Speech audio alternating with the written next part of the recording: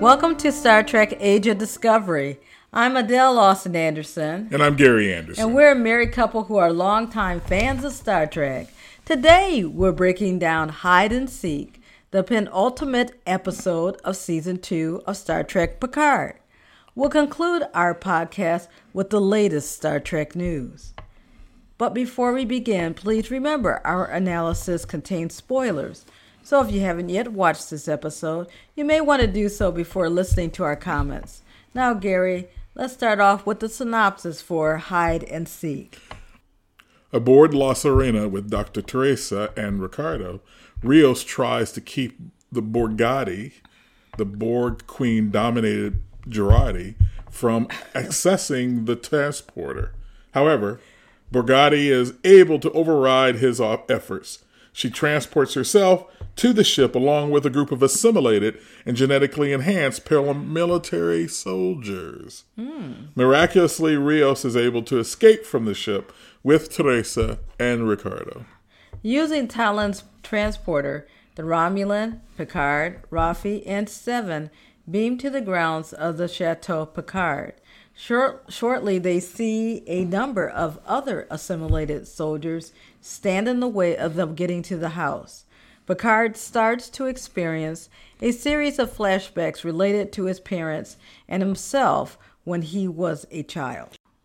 Team Picard uses weapons to fight their way to the house. As they do, Rios takes a bullet to the arm.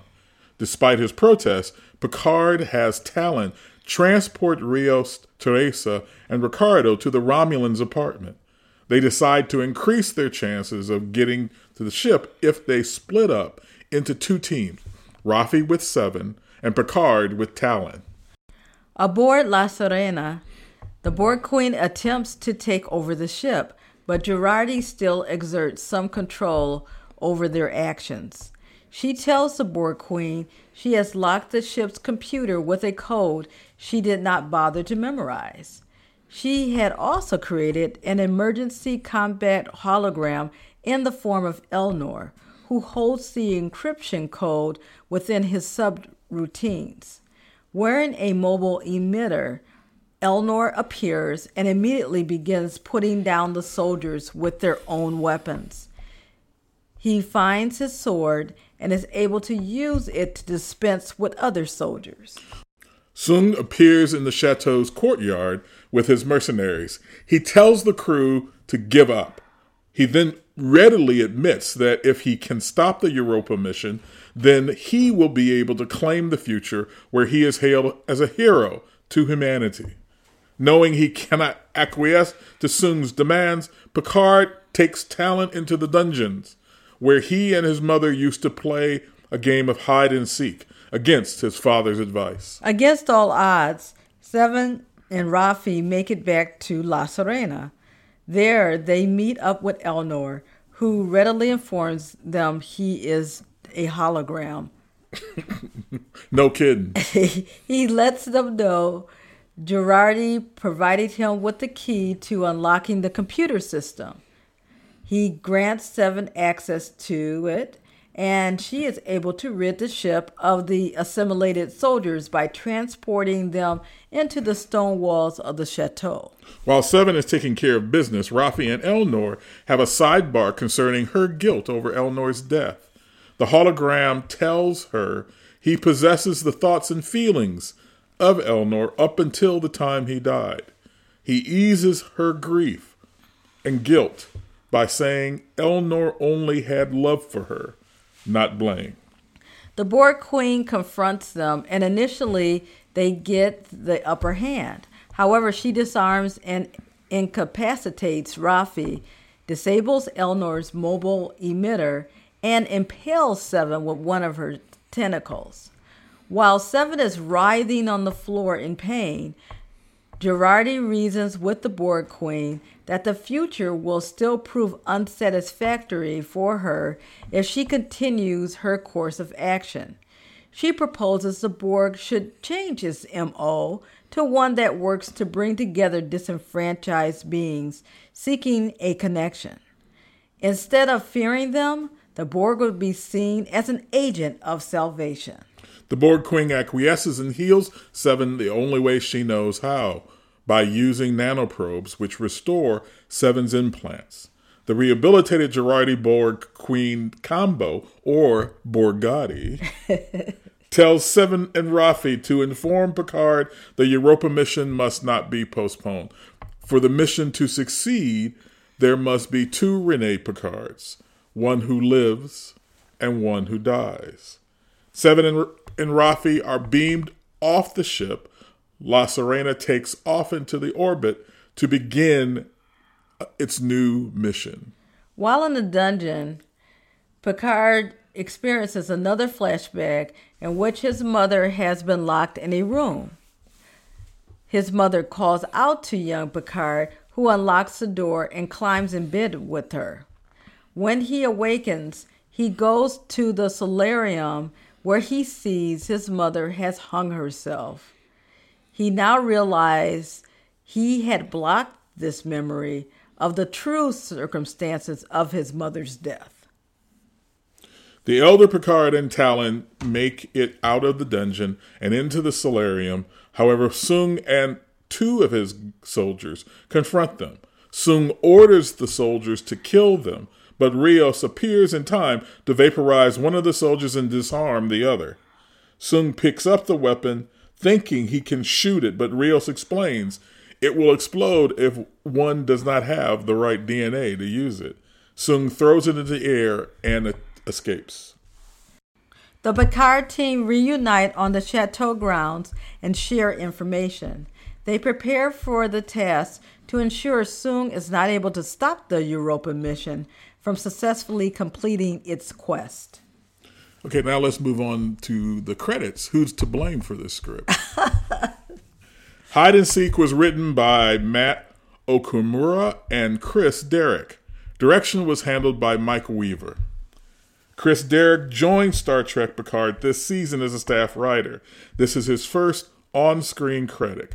Prior to Picard, Chris has written stories for comic books, TV, and films about troubled men and women who battle themselves. The films he's written include Architects of Crime, F.U., Pay Me, and Stained Glass. All have been created with his brother, writer and director William A. Derrick III. Together, the Derrick brothers have shared achievements such as the Stella Adler Award for Action in Film International Film Festival in 2016, and the Jury Award for Best Short Film from the Hollywood Black Film Festival in 2007. Matt Okumura was brought on as an executive story editor for Picard this season. His other credits include serving as story editor on the Amazon Prime series Leverage Redemption and writing for Smallville. Okumura will also be a staff writer on the second season of the CBS action-adventure series Blood and Treasure. And finally, director Mike Weaver is primarily known as a cinematographer in TV. He's worked on such TV shows as Pushing Daisies, Parenthood, Californication, and Masters of Sex. Weaver has also developed a reputation as a director. He is known for his directing episodes of Parenthood, Californication, and Master of Sex, but he has also directed for The Mindy Project, Superstore, the miniseries Little Fires Everywhere, and Good Girls. He will return next week as the director of the series finale. So let's turn to the analysis. Yeah, let's do that. Hide and Seek was structured similar to a video game. This made sense because the episode had a script crafted by two writers with an abundance of experience writing action. Also, this kept the events moving briskly, even while juggling 4 different plot threads and 3 groups of characters. For most of the running time, the episode resembled an attack mission in one of the first-person shooter games like Halo. On that level, it appeared to be more satisfying than most of the previous episodes this season. But hide and seek is filled with moments that want to convey a deeper meaning or emotional impact. Unfortunately, most of these events left us unmoved. We all knew last week that the season had been drawn down to 3 different challenges for the 2 remaining episodes. Stop the Borg Queen from assimilating the 21st century. Picard had to acknowledge some traumatic experience from his past that Q had initially identified. And the crew had to protect the Europa mission so the original Federation-style 25th century would be restored. By the end of the episode, 2 of these objectives have been accomplished. That leaves stopping Adam Sung and his mad quest for legacy until next week. Right. The reveal of Yvette Picard's suicide and Jean-Luc's rejection of the truth, Raffi's admission of guilt for Elnor's death, and Seven's reintegration of Borg plants to save her life all should have mattered more than they did. But each one of them had been telegraphed for weeks, so there was no surprise when we finally saw them played out. It felt as if someone was checking off a to-do list of plot threads that had to be concluded by the season's end. Each one of these emotional events could have been given greater importance if they hadn't been piled up on top of one another in a rush to get to the end. More specifically, Yvette Picard's suicide by hanging had been expected since Monsters, if not from the very beginning of the season. If this had been resolved in that episode in Monsters, we could have had 3 episodes where Picard could have had the time to process what this meant instead of just receiving a hug from Talon as the cameras pulled in on his emotionless face. Right. We do wonder why an advance notice wasn't placed at the beginning of the episode for people who might have been triggered by the hanging. Such warnings are commonplace in TV today. Yeah, and that was kind of strange because...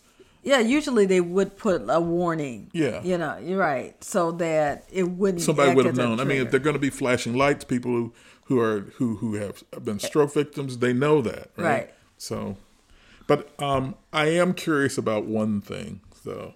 Why were there no better therapies or coping mechanisms available for Maurice Picard? Right. Why was locking a woman with mental illness away in her room the best form of treatment he could come up with? Why wasn't other options explored to handle the threat she posed to herself and to others than to closet her until she regained some level of control over herself? Right. Treatment such as these would seem more appropriate in the 19th century than in the 24th. Yes. And if this was all the help Maurice could give his ailing wife, then maybe he wasn't completely blameless in the matter after all. Right, exactly. Moreover, the point this tragic death was supposed to make was totally lost on us.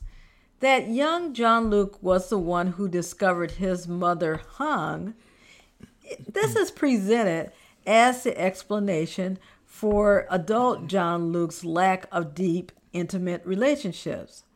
But that doesn't track. That's because the initial clue to that problem was his inability to kiss a willing Laris. For the majority of this season, Laris hasn't been around, so we haven't had her presence creating this constant tension underneath Picard's journey to understand himself. Talon, who is played by the same actress in an attempt to make that connection, is a weak substitute because she doesn't have the shared life experiences with Picard. She is just a reflection in a mirror. And Gary, this is what I didn't understand. If they wanted to have a reason why Picard couldn't make these connections so that he would have long-lasting intimate relationships, why couldn't they just use something from Patrick Stewart's own life that he has admitted? And that is that he loved his work so much that, with his first marriage, he wasn't there for his family. And he readily admits that. And so why couldn't it be that John Luke also was so, he had such a passion for, these travels to these new adventures and learning about new worlds, that he didn't have time to maintain long-lasting relationships. You do know that Patrick Stewart is a executive producer on this show. Okay, he's an executive producer, but this is not something that he has not said himself. I understand that, but they went and pitched the story for season 2 to him before they began writing these scripts. So if that was something that he wanted in the scripts, it would have been there. I'm sorry, but this series, and I know this is going to upset some people, and I like Patrick Stewart a lot, but this series is exactly the way he wants it to be. And that's a shame. That's why his wife was in the background in that scene. That's why we had yet another scene with another rescue bulldog at the beginning of this series. My point is that would have made sense if you consider, the series that, the way Picard is in TNG, right, the way he is in the films. He loves his work. Yes. And that's more important to him. I understand. Whereas this comes from nowhere. That this traumatic experience that he experienced with his mother, right, does not manifest himself. It's not connected to anything. It's just some kind of psychobabble that's kind of put up there to justify all the troubles he's had. And anyway, but I've been done with this show most of the season, so I'm trying not to over-emote about how I feel. So, but it's been disappointing. It's been very disappointing. Well, we'll move on to a different subject. subject. Why don't we do that? Okay. Yeah. So outside of arguing with Rafi or searching for someone, the only thing 7 of 9 has done all season is recognize how different she feels and how others respond to her without Borg implants. It's something that she has enjoyed, therefore it was the only thing the writers could take away from her that would matter. So it wasn't surprising when, saving her life, Borgatti reintroduced the implants into her fully human body. It's just too bad that they didn't have enough imagination to have them manifest on her in a different way than it had before. Yeah, I mean, we don't need to have the piece over her eye or the thing underneath her ear on the right side of her face, but that's exactly what it is. And she's got the thing on her hand too. So anyway, all season long, Raffi has been tortured by the death of Elnor, which must be the primary reason he's been absent from the majority of this season. Feeling guilty for his death gave her something to do besides argue with Seven. That's too bad because it's reduced Raffi to a deeply needy and unstable person. Someone who could easily jeopardize the critical mission that she's on. What did this add to the story in any way, shape, or form? Yeah, so when we were first introduced to her last season, she was living alone, addicted to drugs and alcohol, and carrying resentment toward Picard for how his actions had cost her a successful career in Starfleet. At that time, she was on a razor's edge emotionally. Eventually, she would be pushed off by her son, her biological son, Gabe's rejection of her. So why did we need to see Raffi suffer again? Why did the writers think being tempted by her addictions again would show us something we didn't see the last time? What was gained by the actors, the character, or the show by all of this? In fact, if we took a moment to acknowledge the truth staring us in the face, Raffi, Picard, Seven, and Agnes Girardi are all emotionally compromised in some form or another, making Rios the only stable member of this crew when you think about it. Yeah, this season. Yeah. I mean, he was a little off last season, but he's been on the right track this one. And that's why he's going to choose to stay in 2024 with Dr. Teresa and Ricardo. Embracing love and meaning and living a meaningful life will prove to be much more important to him than returning to the Stargazer. Well, that's our prediction. Maybe Talon will be able to hook him up with a new identity and some credentials, and so he'll be able to do stuff. He likes the food. He likes the cigars. Right. He likes Dr. Teresa. He likes her kids. So what's not to like? So now we're set up for the season finale. Picard and crew versus Adam Soong with the fate of the future at stake. I only wish Soong had been a more formidable opponent. I'm more curious about what they've written than how everything is going to play out. Such as, what parts will Q, Guinan, or Corey play in the conclusion, if any? And after barely being mentioned since 2 of 1, Renee Picard is suddenly important again. Let's see how that works out. Yeah, so there's a lot to think about. Really a lot to think about. Right. So let's move to bits and pieces. So our first bits and piece is, didn't it appear that Soong's special forces mercenaries were less effective after they were assimilated than before? For the most part, they didn't move until Holo Elnor attacked them. Right. Okay? They couldn't even capture an android with the body of a dialed down 93-year-old human. Right. So what was that about? I mean, they couldn't catch up. They couldn't catch up to them. I mean, Yeah. he's playing a 93-year-old man. Right. How could they not catch him? Yeah, and they were just in the hallways. They were never hiding. Right. They were truly never hiding. So why could they catch up with them? Yeah, it just kills me. Yes. Finally, Rafi 7 prepared themselves like Butch Cassidy and the Sundance Kid, expecting to die as they attempted a Hail Mary final sprint across an open field to the chateau. But why did they worry? Even though they ran under constant firing, they got across without taking a single hit. So I guess they were wearing grade A plot armor. No joke. I don't even know why they had that line. I don't that know. They weren't gonna make it. Like they were not gonna make it. I mean, Right. They didn't even sprain an ankle. No, they didn't even break a nail. No. Is it us, or does Adam Soong remind you of an old style Bond villain, similar to Dr. No or Goldfinger? First, he spends most of his time telling you how brilliant he is. Then he proceeds to order his goons to kill Picard. Is anyone in the least bit frightened that he's going to pull the trigger and kill Picard and Talon? There's no way he's going to win this, and because he's shown complete ineptitude up to this point. Yes. So there's no sense of suspense in the none whatsoever, because the goons do not.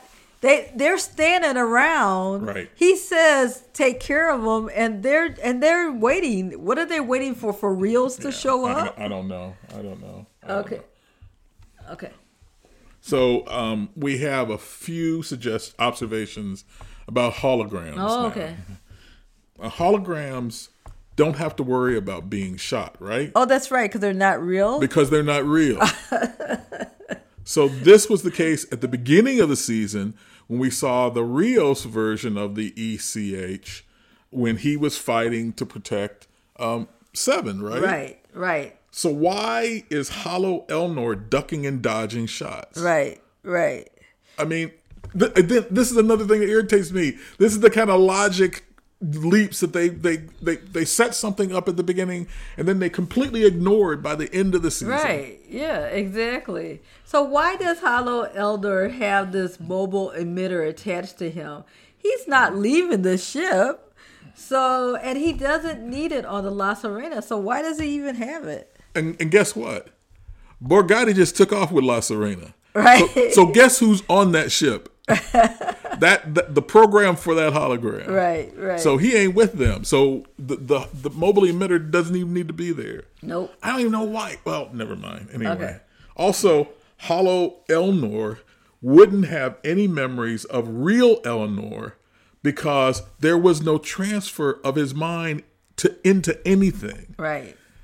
This La Serena is a creation of the Confederation. We agree with that, right? Right. Okay. So why would they have technology aboard that could transfer the memories of a dying person into the computers when they didn't even have technology to save a wounded man? Right. Do you understand what I'm saying? Yeah. They were searching all over the sick bay for something to try to heal Elnor at the beginning of the season, Right. in the second episode. Right. And they couldn't find it. Right. Definitely. But that ship's got something that's going to transform your memories into so that there's a hologram that knows how you felt at the end of your life. Right. And especially the Confederation, they were the ones who thought that humans were the superior being. They wouldn't have this technology around that would recreate a human being with the memories and feelings Of an alien. Right. Because we saw that when the sense that they had in the Confederations, they were your basic stripped down. Right. You know, they were just servants. Right. They were just like the ones that we saw at the beginning of season 1 of Picard. Right. They were tools. They were smart tools, but they were tools. Right. So Seven tells a story that she was denied entry into Starfleet because she was Borg. But this would have happened after they had enlisted a Klingon. Right. Worf. And this is during the time when they enlisted Worf, they were still at odds, Right, at war right. with Klingons. Exactly, They didn't exactly. trust the Klingons. So during the time when she would have been petitioning for entry to Starfleet, they had also added a Ferengi cadet Nog. and also another former bug, Icheb. Yeah, Borg. You mean Borg? Another Borg named Icheb. Yeah. So if you want to make this plausible, then the only way you can do that would be to say that Seven, as Annika Hansen, had been a Borg longer, had been assimilated longer than Icheb. And so what they may have been concerned about was how deep the assimilation had gone in her mind. Right. And right. would she be capable of being turned at any point in time if Right. they confronted the Borg? Exactly. Now that would make sense. That their concern about that would make sense. Because if you look at the other three, Worf is raised by humans. So he is, to use the term, assimilated Yep. into human Federation behavior. Right. Nog, who through his friendship with Jake Sisko, is also assimilated. Yeah, That's why he wants to be. He's acculturated. He's enculturated. He wants to be in the Starfleet Right. because he admires Captain Sisko and he admires what the Federation has done. That's right. And so, he also is by. And when you think about Icheb, he was assimilated as a child and he was reintegrated on the Voyager as a little slightly older child. Right. And so the amount of time he had been assimilated by the Borg was less than what Seven was. But that's the only way you justify that. Right. Otherwise, it makes no sense. Right. Why they wouldn't, have her, would at least let her into Starfleet. Right. Now, you have a prediction about what you think might happen when in the final season, the final episode of this season. Yeah, so my prediction is, we had already talked about Rios, that we think that Rios is probably Rios ain't coming back. Right, that Rios got enough reason to stay. Back. He got enough reason to stay in 2024. But I do feel that now that that they're feeling like all is going to be forgiven, that since Rios is not coming back, that when we return to the 25th century, that Seven is going to be the captain of Rios. Of the Stargazer. Of the Stargazer. Okay. All right. That's my prediction. That's your prediction. I ain't mad at you. That's a bold one. I'm not mad at you. That would be the most obvious change that would occur. But I'm suspecting that they go back to the 25th century. It's not going to be exactly the way it was before. Well, yeah. So I'm suspecting that potentially that could happen. So I'm betting on you in this one. Okay, time will tell. Time will tell. Okay, let's move on to Easter eggs. Season 2 of Picard continues to give us various callbacks and references. And I guess I will go with the first one. Since I've been knocking on holograms all day, let me knock on one of the devices. Obviously, the infamous mobile emitter. The autonomous self-sustaining mobile holo emitter, or better known as mobile emitter, was a piece of 29th century technology designed to remotely power and enable a single holographic instance away from permanent holometers. Mm-hmm. So, for example, it was constructed of the polyduramic alloys unknown in the 24th century of the Federation. Right. And the mobile emitter was approximately the size of a human palm, and the device was first introduced on Voyager in Season 3 episode Futures in Part 2. Owned by Henry Starling in 1996, the emitter was either aboard the appropriated Aeon time ship that he captured or derived from 29th century technology therein. And Starling used the emitter to grant mobility to his captive, the Doctor. When he pulled down all the computer information from the Voyager, he stole the EMH as well. While the latter was displaced in time after he hacked the Voyager's computers. The Doctor was, after being returned to the 24th century by Captain Braxton, the USS Voyager was allowed to retain the mobile emitter, granting the Doctor newfound mobility and utility beyond the Voyager's sick bays and holodecks, able to slip the emitter on and off relatively easily. And that was the beginning of how the show was ruined. Well, it wasn't completely ruined, but we did not.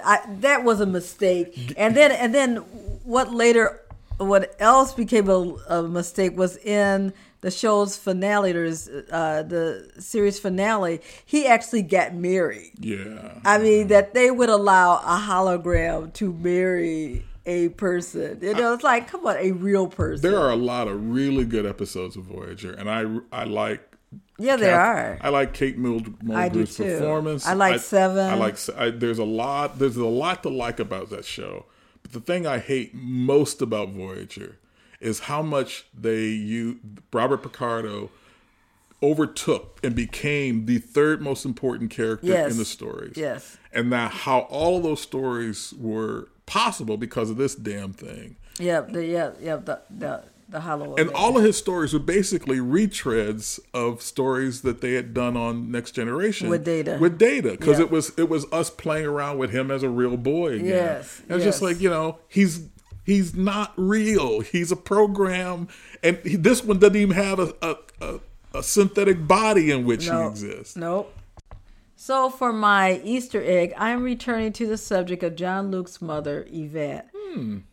After Picard's recollection of his mother's suicide, he tells Tyler he used to imagine his mother as an older lady who offered him tea and chat. The writers obviously provided this line to explain Yvette's appearance as an elderly woman in episode 6 of season 1 of The Next Generations, Where No One Has Gone Before. Here, Captain Picard meets an illusion of his mother, who is depicted as an elderly French lady played by Herta Ware, before this vision is interrupted by Commander Will Riker.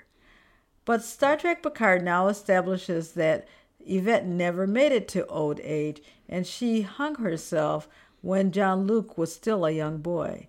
According to John Archiola of ScreenRant.com, it's ultimately up to audiences to determine whether they accept Star Trek Picard's revisionist history of Yvette's death and Jean-Luc's past.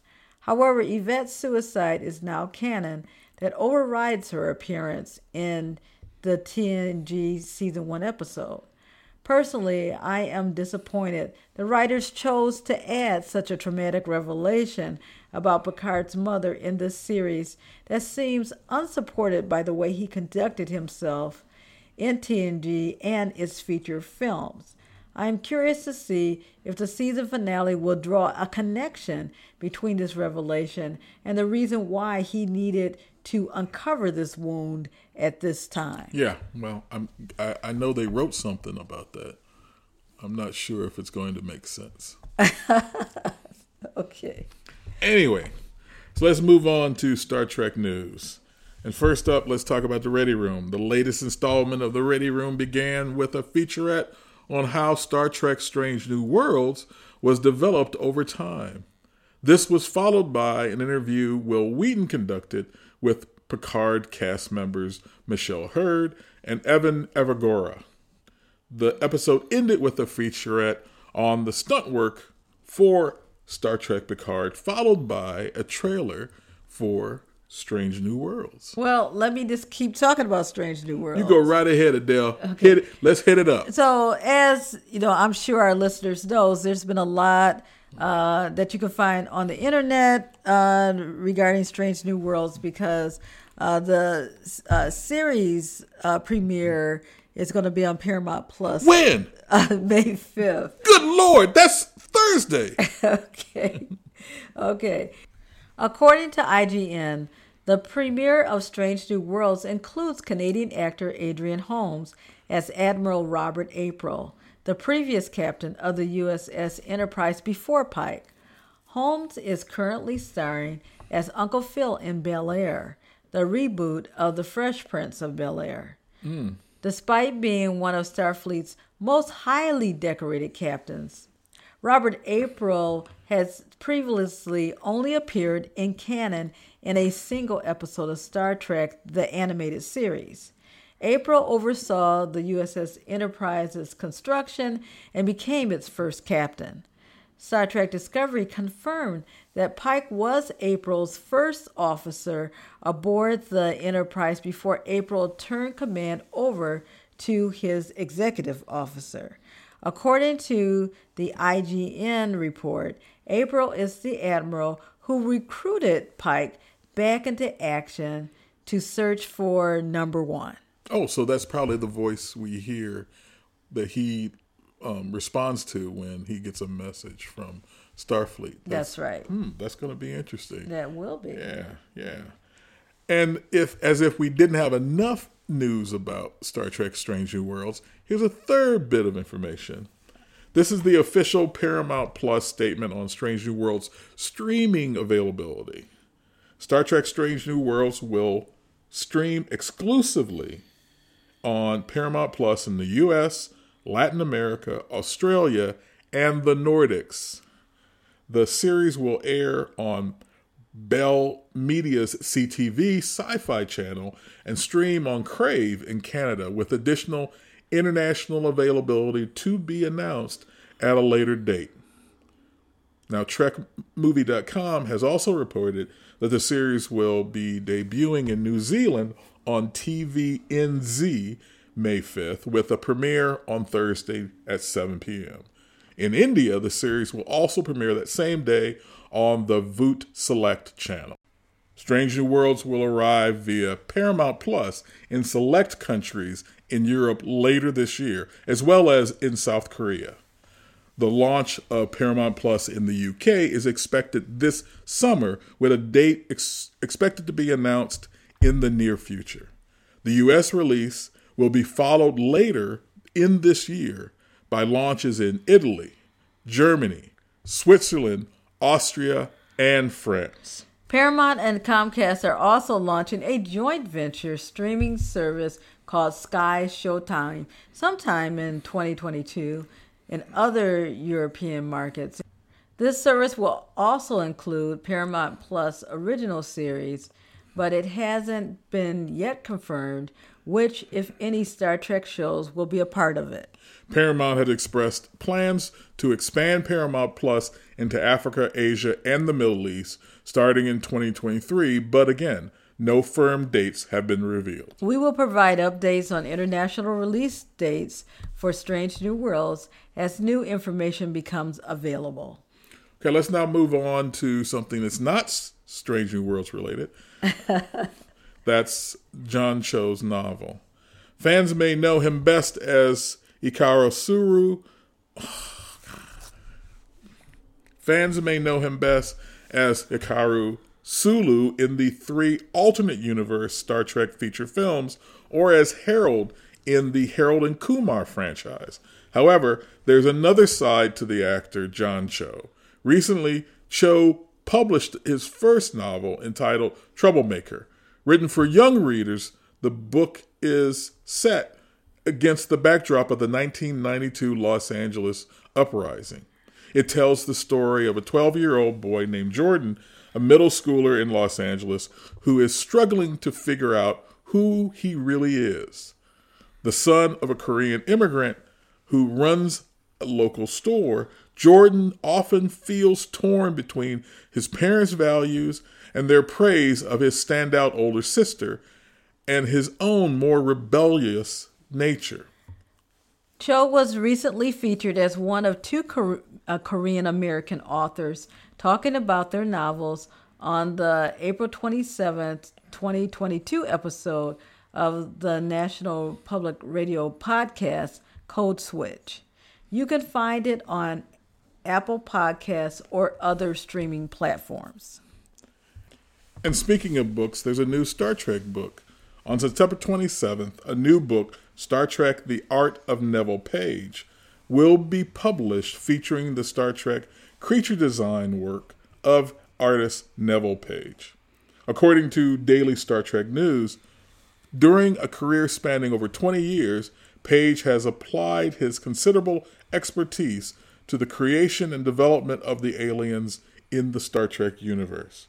From the movies Star Trek in 2009 through Star Trek Beyond in 2016, as well as the show Star Trek Discovery and Star Trek Picard, his detailed and intricate work has yielded some of the franchise's most memorable characters. Featuring captivating concept art and detailed sketches, the book provides exclusive insight into Page's creative process. This is essential reading for Star Trek fans as it includes a vast collection of illustrations from his work. The book covers all aliens developed by Page for recent entries in the Star Trek franchise, including the Klingon redesign and the Kelpians.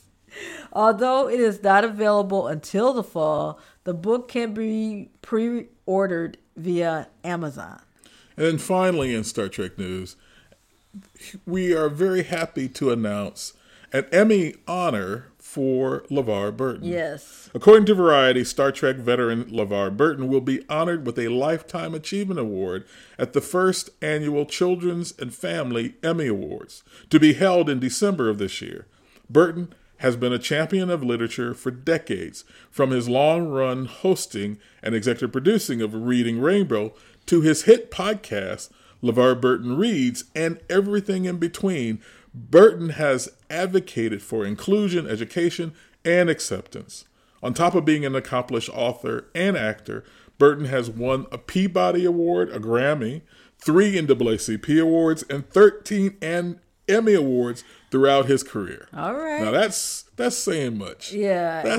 He's stepping in high cotton. So this lifetime Emmy Award is well deserved. Absolutely. I mean, and you couldn't go to a better guy. That's right. Yeah. So the hell with Jeopardy, right? I'm not even thinking about Jeopardy. Neither is anybody else. Yes. So in closing, we'll be back next week with our review of the season 2 finale for Star Trek Picard, as well as the premiere episode of Star Trek Strange New Worlds.